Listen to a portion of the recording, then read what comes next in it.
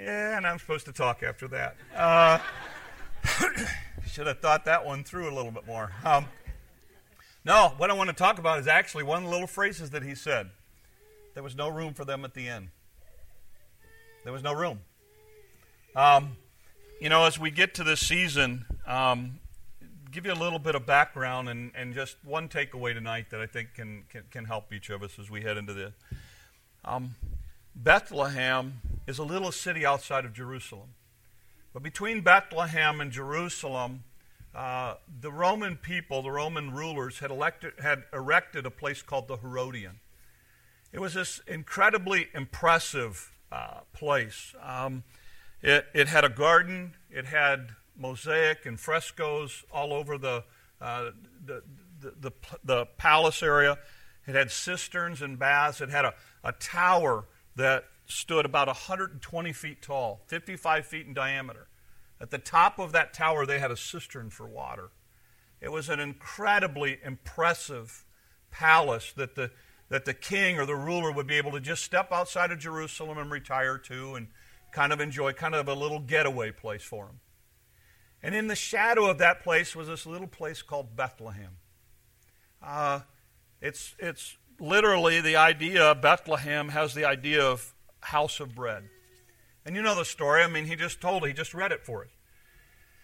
Mary and Joseph leave to go because of the census, and they head to Bethlehem, which is where he is from, to register. It would occur somewhere between, on average, about once every 14 years or so, and they would go, and it was kind of a way that they could keep track of people and tax them and figure out who was supposed to be in the military and all of that. And so Joseph's time came, and he had to head that way. And you know the story. Mary's with child, and because of the census, there's a lot of people in town, and they head to try to find a place to stay. They get to an inn. And again, in this culture, you need to understand, people often traveled, so it was customary to bring somebody into your house, but the house was full. There wasn't any room at all. And so this owner or maybe relative or whoever it was felt sorry for him and tried to make the best of a bad situation, and all that he could think of was, I've got a stable out back, and at least you'd be out of the weather, and maybe if somebody leaves, then we can get you in a place and everything will be okay. And you know the story. They go into this manger, this stable, and again, we make it out to be really nice today, but the reality of it is, I don't care how nice a place you keep your animals, it's still a place for animals. And you have to take that, it was probably a cave, so it's somewhat probably damp and dark, and often the feeding troughs were just hewn out of the side wall of the cave, so this is a place that the animals ate out of, and Mary and Joseph clean it up the best they can. And they take this little child, this newborn baby, and they place it there because that's the best that they could do. And I think it helps us with a lot of stories, and it helps us understand some things about this incredible Christmas story that we know about.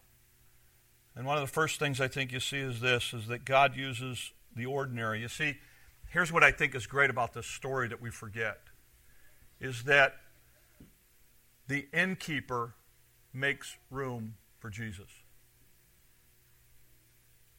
That might sound like a very simple thing, but I want you to think about that for a minute. The innkeeper could have pushed him away. The innkeeper could have said, there's just not any rooms, just go on your way. But the innkeeper said, you know what, there's one thing that just might work. Let's try this. And the innkeeper did the best they could to make room for that little child. I think there's a lesson there for us. Christmas gets pretty busy. And sometimes it can get pretty crazy with all the stuff that we try to cram in during the holidays. And as ironic as it is, the Christmas message, the Christmas story, which should be all about Jesus, sometimes he gets pushed so far off to the side that we forget to make room for him. And I want to challenge you that as you look at this story, to make sure that there's plenty of room for Christ in your life this season. That Christ has not gotten lost in all of the craziness that we call Christmas.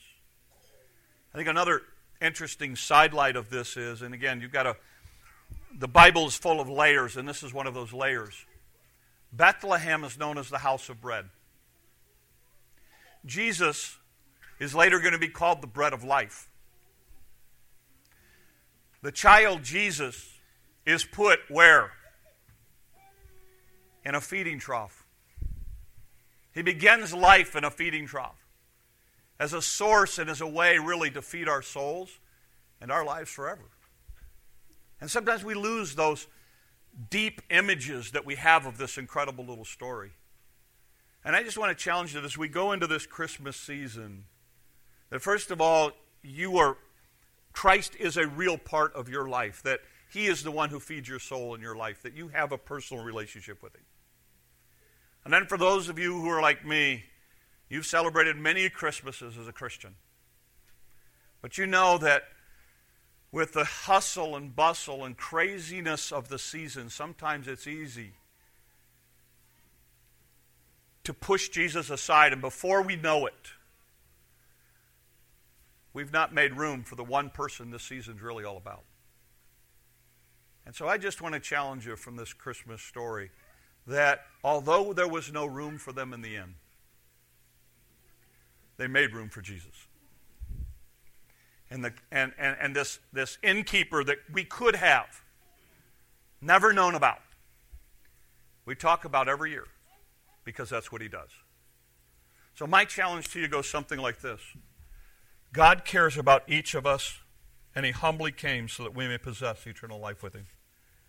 We've got to take a place for God in our lives and allow our relationship to Christ to feed our soul, to direct our life, and to make sure he's the important part of the season. Let's pray. Lord, thanks for the night. Thanks for all you do.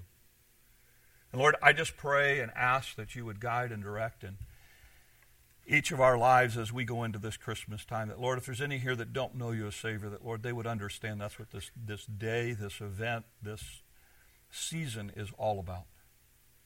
That, Lord, you came and wrapped yourself in human flesh as a baby to die and take our place.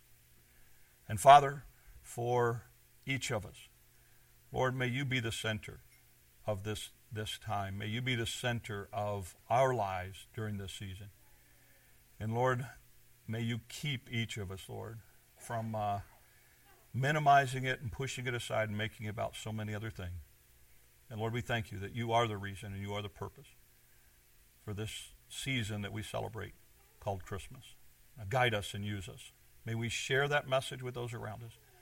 And Lord, may it truly be a Merry Christmas, not only to our hearts, but to the hearts of those that we come in contact with this season. These things we ask in your name. Amen.